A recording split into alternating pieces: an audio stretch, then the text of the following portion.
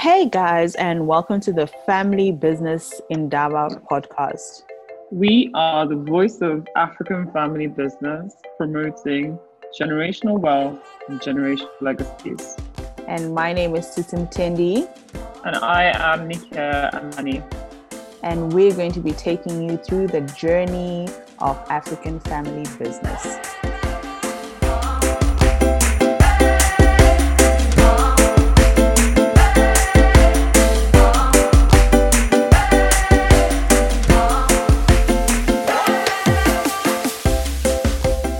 Hi, good afternoon, Thomasina. Welcome today to Beyond COVID's webinar podcast series. Good to have you here today. Good day. It's great to be here with both of you and with your listening audience. Thank you for having me. Great. So today we're speaking about the family unit. As the heart of family business, and so we're just going to allow you to introduce yourself and then take us into this journey of family as the heart of the family business. Thank you. So I say that family is the heart of family business because I think that's the essence of what sets family businesses apart. I describe myself as a strategic thought partner, coach, and consultant to enterprising families, helping them to navigate that intersection between family and finances. It can be incredibly challenging to start and grow a successful business. You can find all kinds of resources to help you do that, and still most businesses fail. And there are not a lot of places that we can find resources to support us in figuring out how do we build healthy, resilient families. So combining the two of those is really challenging. And when I discovered this field, I decided that I wanted to spend the rest of my professional life focusing on trying to help families, because families are the bedrock of our societies, and families that are contributing to the local economies, local jobs, contributing to communities in different ways. To me, it's a win-win in terms of trying to build a healthy, inclusive society. I came across the proverb that oftentimes the families go from shirt sleeves to shirt sleeves in 3 generations. And I realized that had happened to my own family, where my grandparents were very wealthy landowners back in the 30s, which was pretty unique for a Black family in the South in the US, which is where my grandparents were. They worked really hard, had a very successful business, very well known in their community. And yet today, the only thing that's left is the 6 acres that was their homestead, and that is not income producing. So when I discovered this field, I decided this is what I want to dedicate the rest of my professional life to. Prior to working with families, I was an attorney. I practiced law in Miami, Florida for 20 years. And I also worked with the Ford Foundation in New York for 6 years.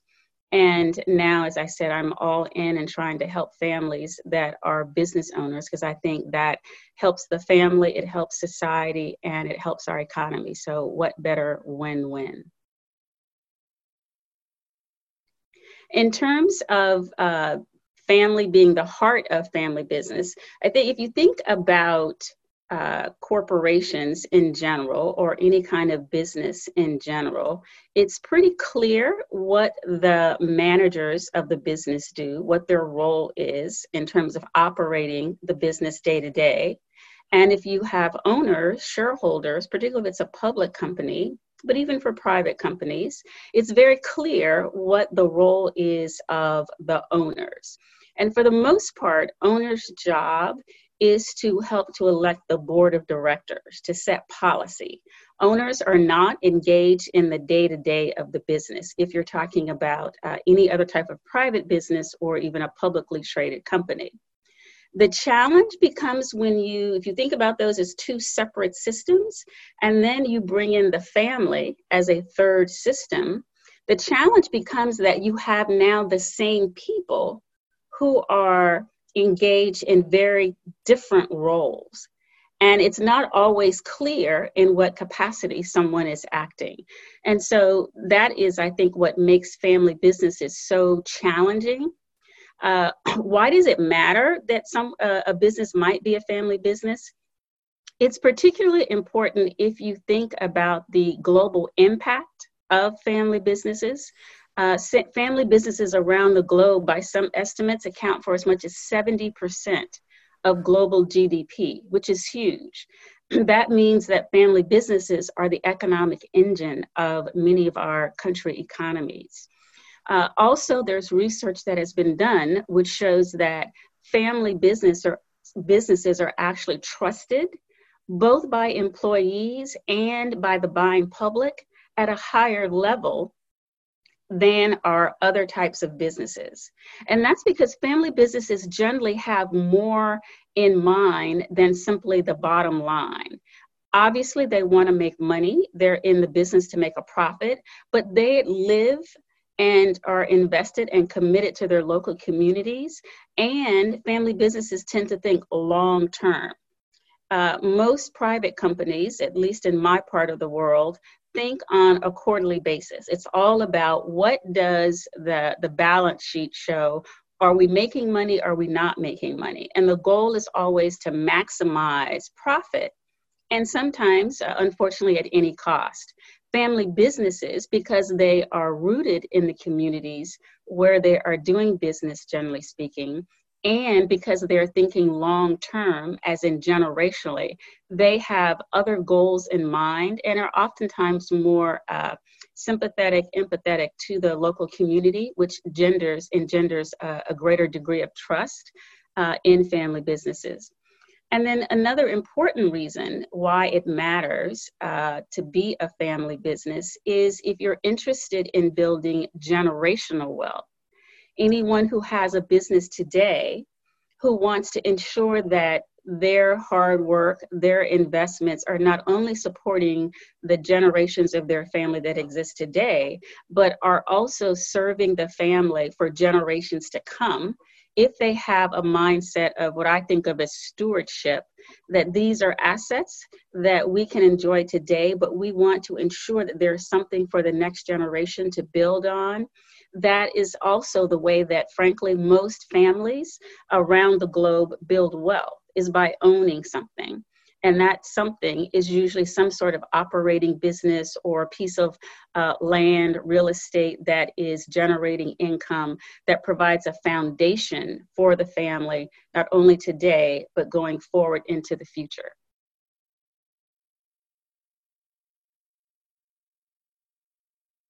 If we want to then think about the question of, okay, if it's important to have a family business from the standpoint of building wealth for your family, from the standpoint of taking care of local communities, the question then becomes, well, if I am not currently focused on building family business, what does that take?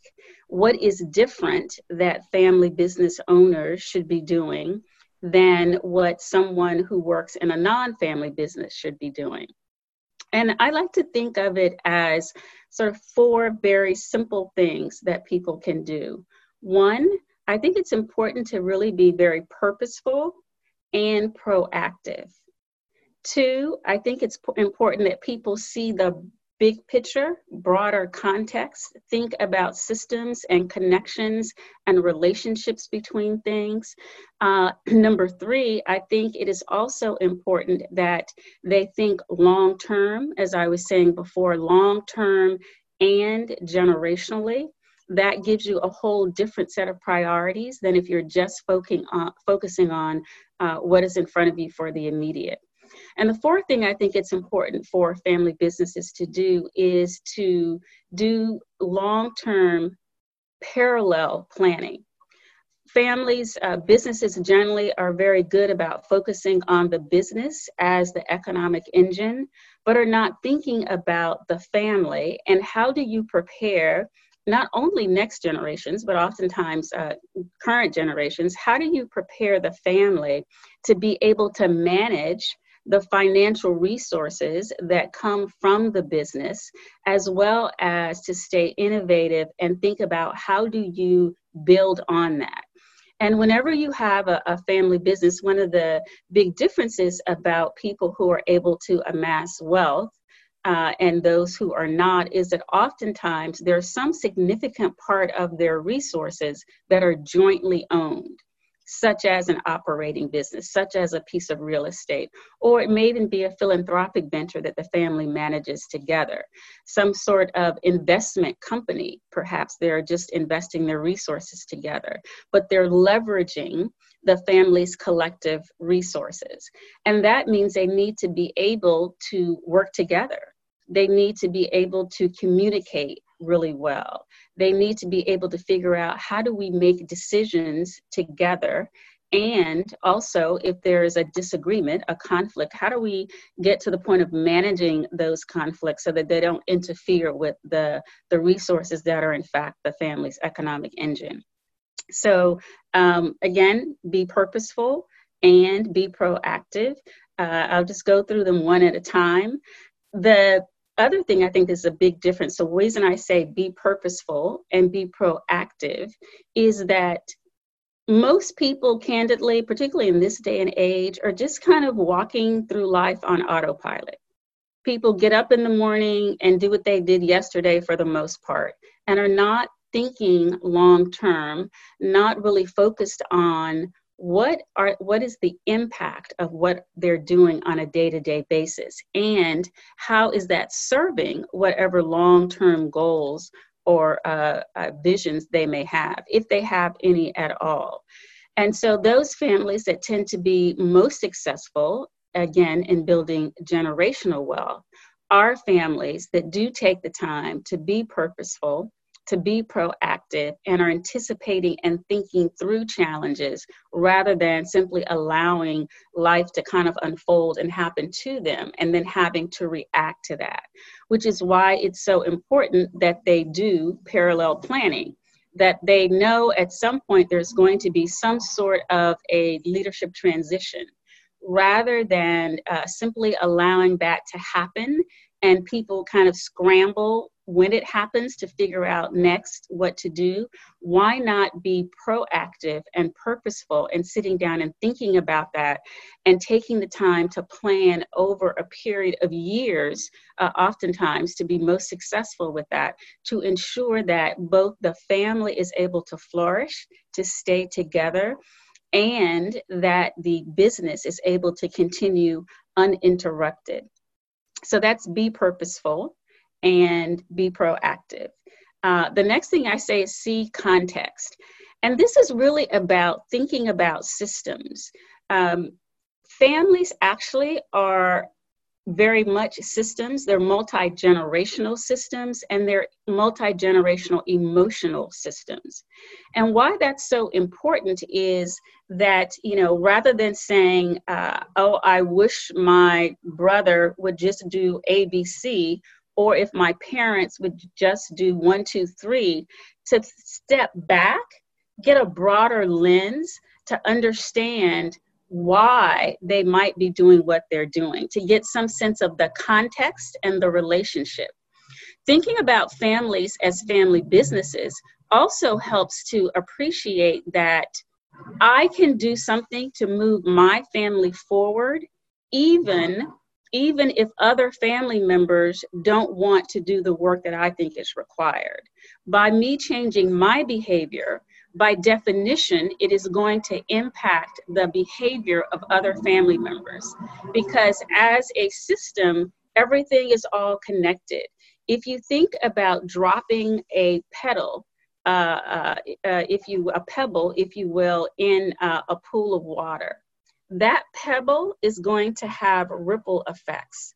Depending upon the size of the pool of water, depending upon the size of the pebble, will depend upon whether the ripple effects are very subtle and may take some time to play out, or whether they're very dramatic and can have significant changes. So it's important to think about the context in which things are happening. That is, again, a part of being purposeful and trying to anticipate the family's future. There is a concept known as the three-circle model of family business, which is a great way of thinking about systems. And as I said before, if you have any other type of private company, it's just the ownership group and it's the management group. But when you have a family involved, there's a third group, and those three systems are overlapping. So it's important to understand that if I am working with you as my sister in the family business, if we have a dispute that has nothing to do with the business and is between us as sisters, if we are not purposeful, if we are not careful, our dispute can spill over into the business and impact customer relations, impact employee relations. So that's a part of understanding that if I'm in business with my family, I can't just separate the two. There is going to be some sort of overplay, and what happens in one arena will affect the other. So again, it's important to be purposeful and proactive, and to think about relationships between not just individuals, but also between the family and the business. What is the interplay with those? And then on the point about thinking long-term, again, family businesses tend to think generationally, because most family businesses not only care about their business and making money, but they're also thinking about the next generation and the generation after that, which means that they approach business oftentimes in a very different way than other private businesses. There are a number of family businesses in my part of the world that have actually been able to navigate this COVID crisis much better than businesses that are not family owned, because businesses that are family owned, a lot of them tend to be very risk adverse. They don't have a lot of debt. So they have cash reserves oftentimes. They also are taking more precautions, at least in the family businesses that I'm working with. The family members themselves consider their family, their employees rather, as an extended family. So they are not laying off employees in the same way that some private businesses are. They have, in many cases, long-term employees who've been with them for decades. I have a client right now who actually has had generations of their employees work in the family business, just as there have been generations of the family ownership group. So there's a different type of engagement when you think long-term, when you think generationally. And then that last one around doing parallel planning and capacity building, helping the family to navigate the family challenges at the same time that you're thinking about how do you build capacity and do strategic planning, long-term thinking for your business to do that for your family as well. And I think I'll stop there to ask if there are any questions.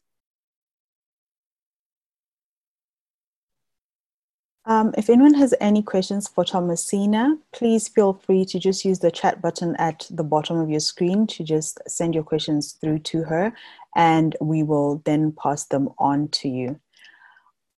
I think my biggest question from just hearing you speak is focused on that intergenerational development in the family. What are your thoughts on situations where the founder has no interest in actually building a multi-generational business, yet the family members are interested in taking the business forward?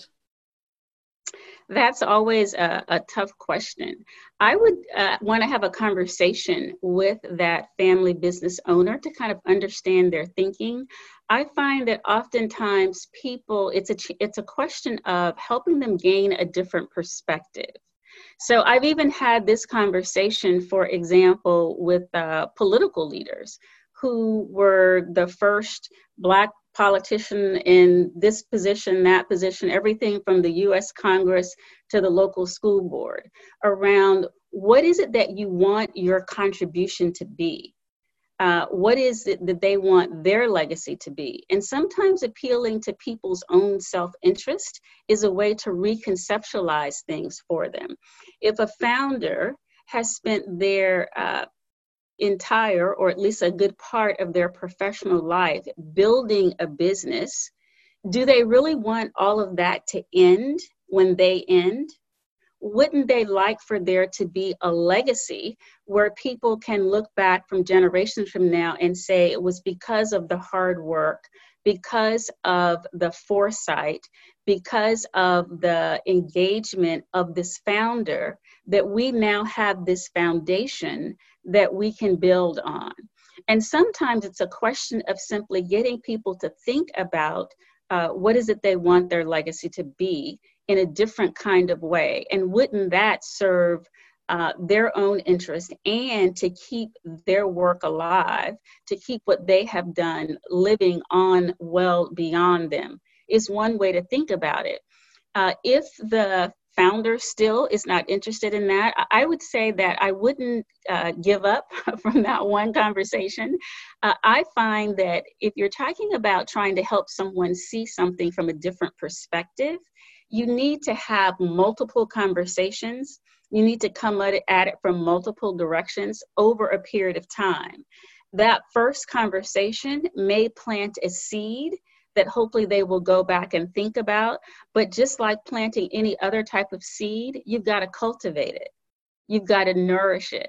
It may be a question of sharing stories about other founders who were very successful and what they created, how that laid a foundation for future generations that people now look back on with great pride and reverence for what it was that that person was able to do. Another way to go about it might be to think about this question of stewardship. If they are not, the founders, not focused on the next generations per se, one approach that sometimes works is to get them to think about, well, can you help to train or mentor the next generation? If it's your feeling that they need to go out and build their own business, do their own thing, if you will, then perhaps one of the approaches could be to simply try to figure out the knowledge transfer, the relationships transfer. When people think about succession and transition, they often think about passing ownership, and they think about passing a title. But there are multiple levels of succession and transition. It could be that the founder may be willing to help the next generation to establish relationships that will help that next generation to then seed their own enterprise. It could be that they share something about their business knowledge, the lessons that they have learned that can help that next generation. So there are multiple ways to think about someone who's not focused on the next generation to help them think about either their own legacy or helping that next generation to propel to the next level, if you will, passing on the lessons that they have learned, the relationships that they have garnered, and possibly maybe even investing in a business if that might be an option as well. I would say to just keep trying and again, appeal to their self-interest as well as present options. Oftentimes, people simply haven't thought of things. I find that parents sometimes feel like the next generation, you know, they're not doing what they should be doing. And then the next generation is thinking, well, why aren't my parents preparing me better? Why aren't they doing this? Why aren't they doing that? And the challenge is they're not having conversations with each other. Each side is assuming what they think the other side thinks or wants. And sometimes, a lot of times, actually, those assumptions can be wrong. So I think just opening up a conversation and presenting options can sometimes go a lot further than people might think.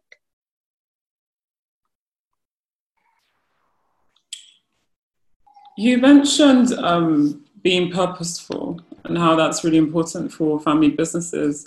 And conceptually, I can understand, as an individual, how to seek my own individual purpose. But when we come together as a collective, do you have any tips on how the family can define its purpose? Absolutely. One of the things that a lot of families do is to focus on a set of shared goals.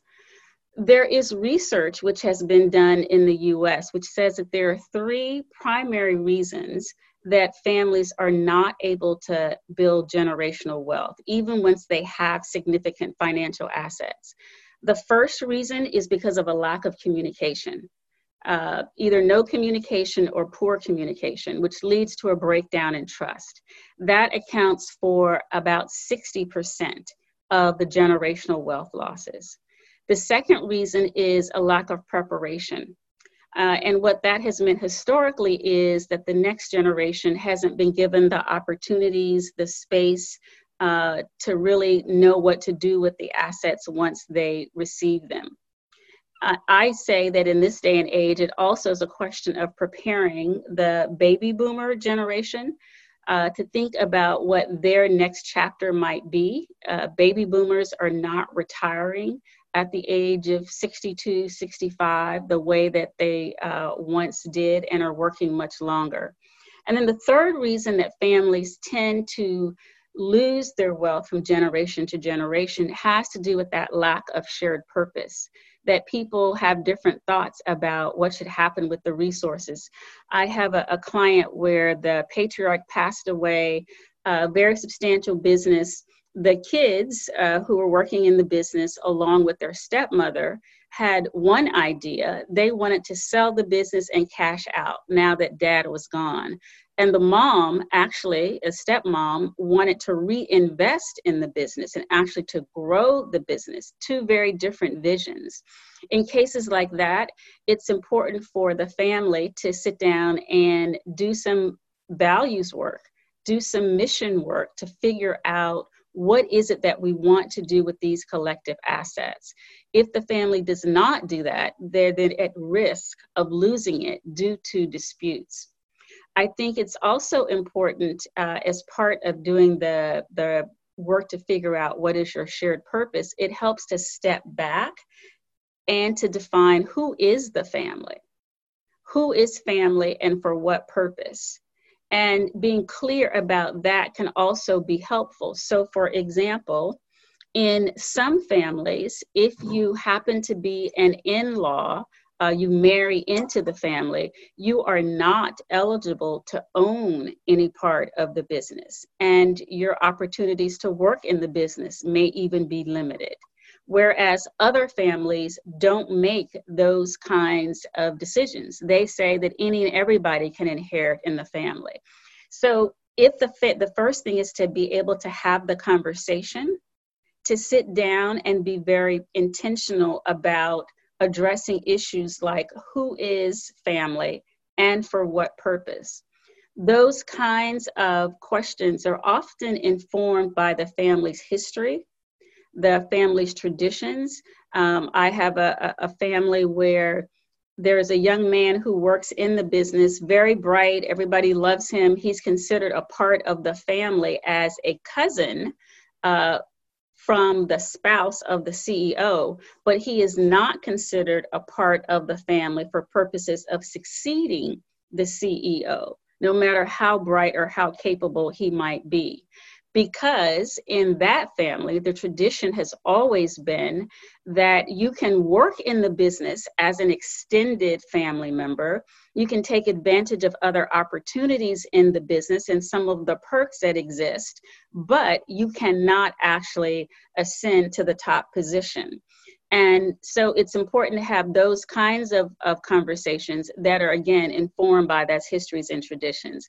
That can help you then when you're sitting down to think about this question of what is our shared purpose. Oftentimes, families will want to have that conversation as one big group, kind of from the start. I urge people to get clear as individuals about what their purpose is. I think everybody should have their own mission statement. their own purpose statement as an individual and also as a couple or a family branch. If the individuals are clear about what's really important to them, what they're trying to do, their personal goals, and family branches, family units have sat down to get clear about that amongst themselves, it's then easier to come together as the larger family. I'm clear, my brothers are clear, my sister is clear, and her husband. Then we can come together and make that conversation around a shared purpose a lot easier than it otherwise might be if we hadn't thought through those kinds of things. And there are a number of resources available to help people engage in values exercises and creating mission statements, vision statements for the family. There are all kinds of tools on the internet, some of which are actually free. There are a number that have been put in the form of games, board games, card games, so that it's more engaging for people. So I would encourage folks to do a little bit of research around various tools that might exist out there. And I'd be happy to send you all a list that you might want to post someplace, either on your podcast or on the African Family Firm's website someplace. Awesome. Thank you so much, Thomasina. I've got another question here. On multi-generational emotional systems, can you unpack that for us? What are you saying we pass on emotions from, in terms of we pass on emotions from generation to generation? What we pass on are patterns. Patterns tend to repeat themselves in families. A tool, we're speaking of tools, a tool that is used to help to visualize your family as a system, a multi-generational system, is something called a family diagram. It is essentially, I refer to it as a sophisticated family tree. It lays out who all the family members are, what their blood relationships might be, and then you layer additional information on it. Things like when people were born, when deaths occur. It's also helpful to layer on other information like this child was born in the midst of a global pandemic, because the external influences impact the family and are going to impact how family members engage with each other. What you're looking for are patterns that sometimes can repeat themselves as positives and sometimes repeat themselves as not being so positive. Things that you can see are, for example, if there has been some distancing or cutoff in a family. That helps to explain sometimes what's happening in the current generation, because again, patterns tend to repeat themselves.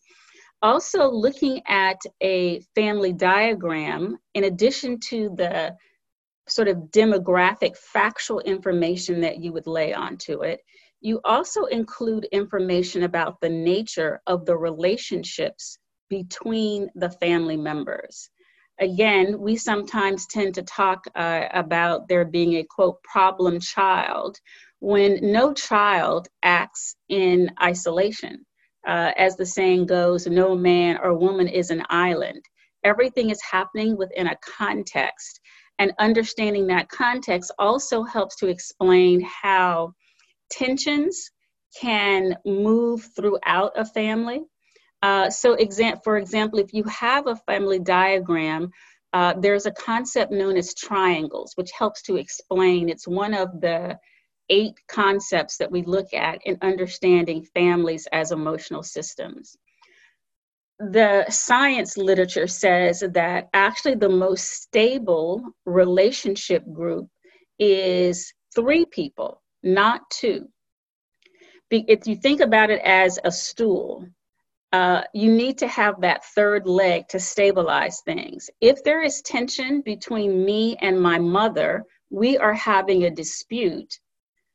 Either myself or my mother is more than likely going to reach out to some third party and, quote, triangle them in to get them on our side. I'm going to call up my girlfriend Or I may call my brother or my dad and say, I can't believe what mom did.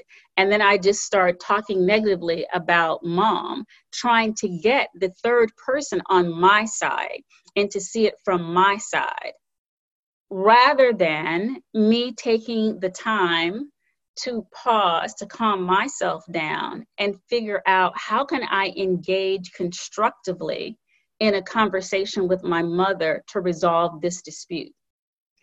That is called a triangle. Whenever you are trying to bring somebody else into the dispute between you and another person, and you are engaged only with that third party and are not also staying in contact with the person you have the dispute with, that is a way that emotions and anxiety and tensions can move throughout a family, because people are talking to other people about someone rather than trying to engage with that person they have the conflict or the difficulty with. When you map that out and can understand relationships in different kind of way, you a lot of times will see that those same kinds of patterns happened in prior generations and are repeating themselves. The concept of cutoff is another one, where someone may have had a dispute in the family and decided to physically leave. Or if there is so much discord or pressure to everybody be on the same page, and that person has a different way of thinking about life. They may have a different religious belief than the rest of the family. It may be a different political belief. They may not want to go into the family business, whereas people are urging them to do that. And they want to go off and have a career doing something totally different and feel like the pressure is so intense that they have to physically distance themselves from their family. That is a concept called cutoff. Sometimes cutoff can be emotional.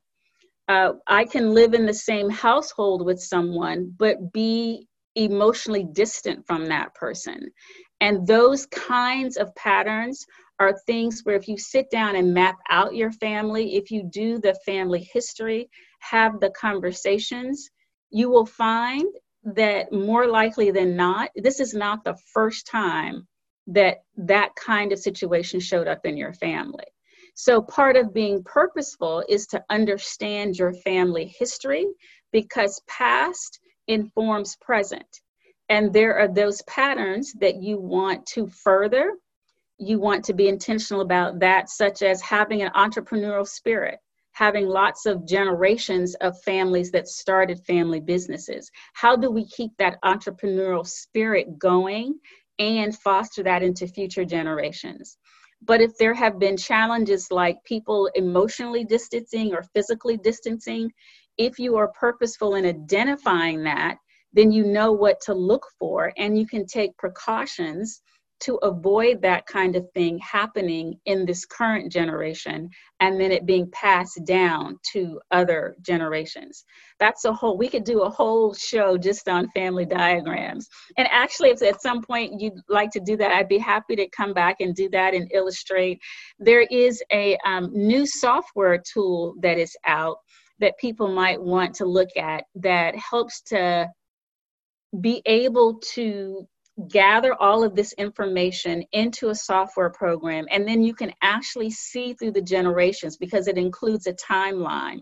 If you simply go to familydiagram.com, you can see the software. There also is a YouTube channel to illustrate how it works that I think could be informative for people. The one thing about this particular program is that it's only for Mac products, for Apple products. It doesn't work on PCs or tablets. But if you have an iPad, then there are also other programs that are out there on the internet that will show you what a family diagram looks like and can help you look at how the patterns repeat. Another concept that's very easy to understand, that's a part of understanding your family as an emotional system, is looking at birth order. There's all this research that has been done about how firstborns tend to be take charge kind of people, and have a sense of responsibility for their siblings or for other members of the family. So there's lots of research out there around these concepts of how do you understand your family at a deeper level. Communication is very important, but understanding your family as an emotional system helps you to appreciate, well, why is communication so difficult in my family? Another concept that's part of understanding families as emotional systems is called family projection process. And that is where some one person in the family is oftentimes stereotyped or becomes the scapegoat. That there's, quote, a family, a problem child, if you will. And whenever there's some kind of tension, people want to basically focus on that individual. Oftentimes that is because that individual is very sensitive to what the dynamics are that are going on, and it's not really about them. They are reacting more often than not to some tension, oftentimes between their parents. They have kind of absorbed whatever the tension was, and that then allows the rest of the siblings to kind of flourish. I have that in my own family. I have my siblings, I have four, there are four of us total. I have three brothers, and two are very accomplished, Wall Street investment banker, very successful. Another, literally a rocket scientist, started out as an aeronautical engineer doing experiments with astronauts going into outer space. Then became a corporate lawyer, and now he flies commercial planes, a math whiz. And then I have a brother who's never finished high school. So how can we have a Harvard MBA in the family, a University of Michigan Law School grad in the family, aeronautical engineer who's a math whiz, and then one kid who never finished high school? How does that happen when we all grew up in the same household, the same two-parent household, all went to private schools, had great educational opportunities? There's something about his constitution where he absorbed the tension that was happening in the family between my parents at a certain point, which allowed space then for the rest of us, the rest of the sibling group, to kind of flourish. And again, if you sit down and are intentional and map these things out, it explains a lot about who he is and how his life has turned out, rather than saying, oh, he's the, quote, problem child. He's actually smarter than all of us combined, very musically talented, can fix anything electrical. So understanding your family in a broader context. This goes to my point earlier about seeing the context and understanding things as a system. Each individual is being influenced by the context in which they're growing up. And while we think of families as all being, siblings may be, quote, the same, siblings grow up in the same household, but in many respects, they grow up in different families because the family is at a different place. I am the oldest in my family. I'm a product of the civil rights movement in the 60s in the US. And as the first, you know, my parents were newlyweds. I was born when they, 14 months after my parents got married. So my parents are, you know, still trying to navigate their relationship as a couple. And the first child is kind of an experiment in many ways because parents don't really know what they're doing oftentimes unless they help to raise siblings. But then by the time that my youngest brother comes around, there's 8 years difference between us, and it's a whole different world. My parents were in a different economic state. My parents got married when they were in college. And, you know, not many of us have much when we're in college. My father was a veteran, so he had veteran benefits and a little bit more than other college couples. But by the time my youngest brother came around, they were just in a very different financial state as well, and everything in between.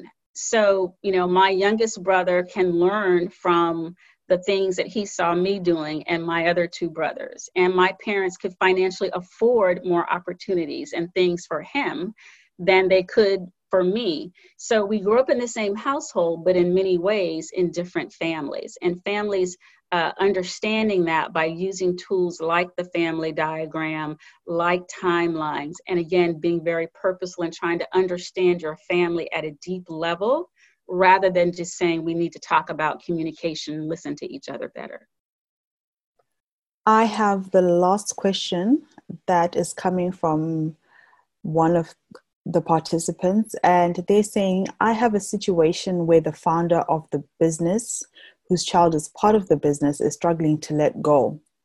One child has walked out already, and the other child is looking to leave, both continuing in the family business individually. How can you get such a founder to begin to value the continuity of business for the next generation? This goes partly, I think, back to your earlier question. One of the challenges when someone often founders, there's a term known as founder syndrome, which people can interpret negatively to say that founders just don't want to move on. But if you think about it, a lot of very successful founders literally invested their blood, sweat, and tears into building that business. Sometimes they even think of the business as like being an additional child. Their identity, who they are, their standing in their community may be wrapped up in that business. They see that business as their way of having been able to provide for their family. So part of it, I go back to this question about their legacy. What do they want to happen to that business that they care so much about when they have passed on? To start getting them to think long-term in that way. The other thing about founders and bringing in the next generation is the fact that founders sometimes, because they are so wrapped up in the business, they see that as their whole identity, are not sure, well, what would I do? If I pass on my business to my kids, then it's like I have nothing. And so part of the challenge is helping that founder perhaps to see what life might look like for them if they're not in the business day to day. And there are a whole range of options there. That could be everything from perhaps the person being the chairperson of the organization so that they may be engaged at some point in helping set policy or be available to answer questions, but are not running the day-to-day of the business. It might be a situation where they've had some dream that they haven't been able to focus on because they've been so tied up in the business. That dream could maybe be doing something related to another business. Maybe like my brother, they've always wanted to fly airplanes, and this gives them an opportunity to fly airplanes. It could be that they take on more of a mentoring role for not only their next generation, but for others, or to help others figure out how to set up businesses. I think the bottom line is to help that founder envision a life for themselves that is fulfilling, that is meaningful, that may not involve the business. And again, founders oftentimes just don't see that. They don't see that there are other things that they can be doing and still contributing while allowing the next generation to assume the responsibility, and understanding that if they do want this business to live on, the next generation is going to have an opportunity to be able to run it. They're going to need the authority to make decisions, not simply having a title. And that the best way to do that is a period where the founder and the next generation are working in the business together, so that it is more of a systematic and intentional handoff rather than the founder passes away in the middle of the night, God forbid, and the next generation is left to figure it out and they have no idea where anything is. So it sounds like it would take a lot of conversation to really understand what is up for that particular founder. Is it because they don't see what they would do otherwise? Is it a question where they have concerns about the capability of the next generation to actually run the business? And unpack that. Again, one of the biggest challenges is that founders are assuming things about the next generation's assuming things about founders, and they're simply not having the conversations to unpack what the real issues are.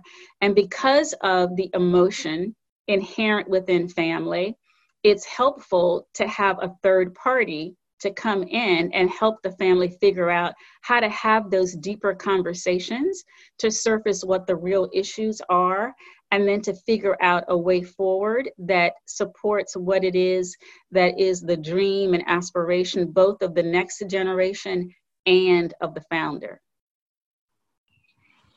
Thank you. Thank you so much, Thomasina. It was a pleasure to have you here with us this afternoon. Should anyone want to reach you, how best can they get hold of you?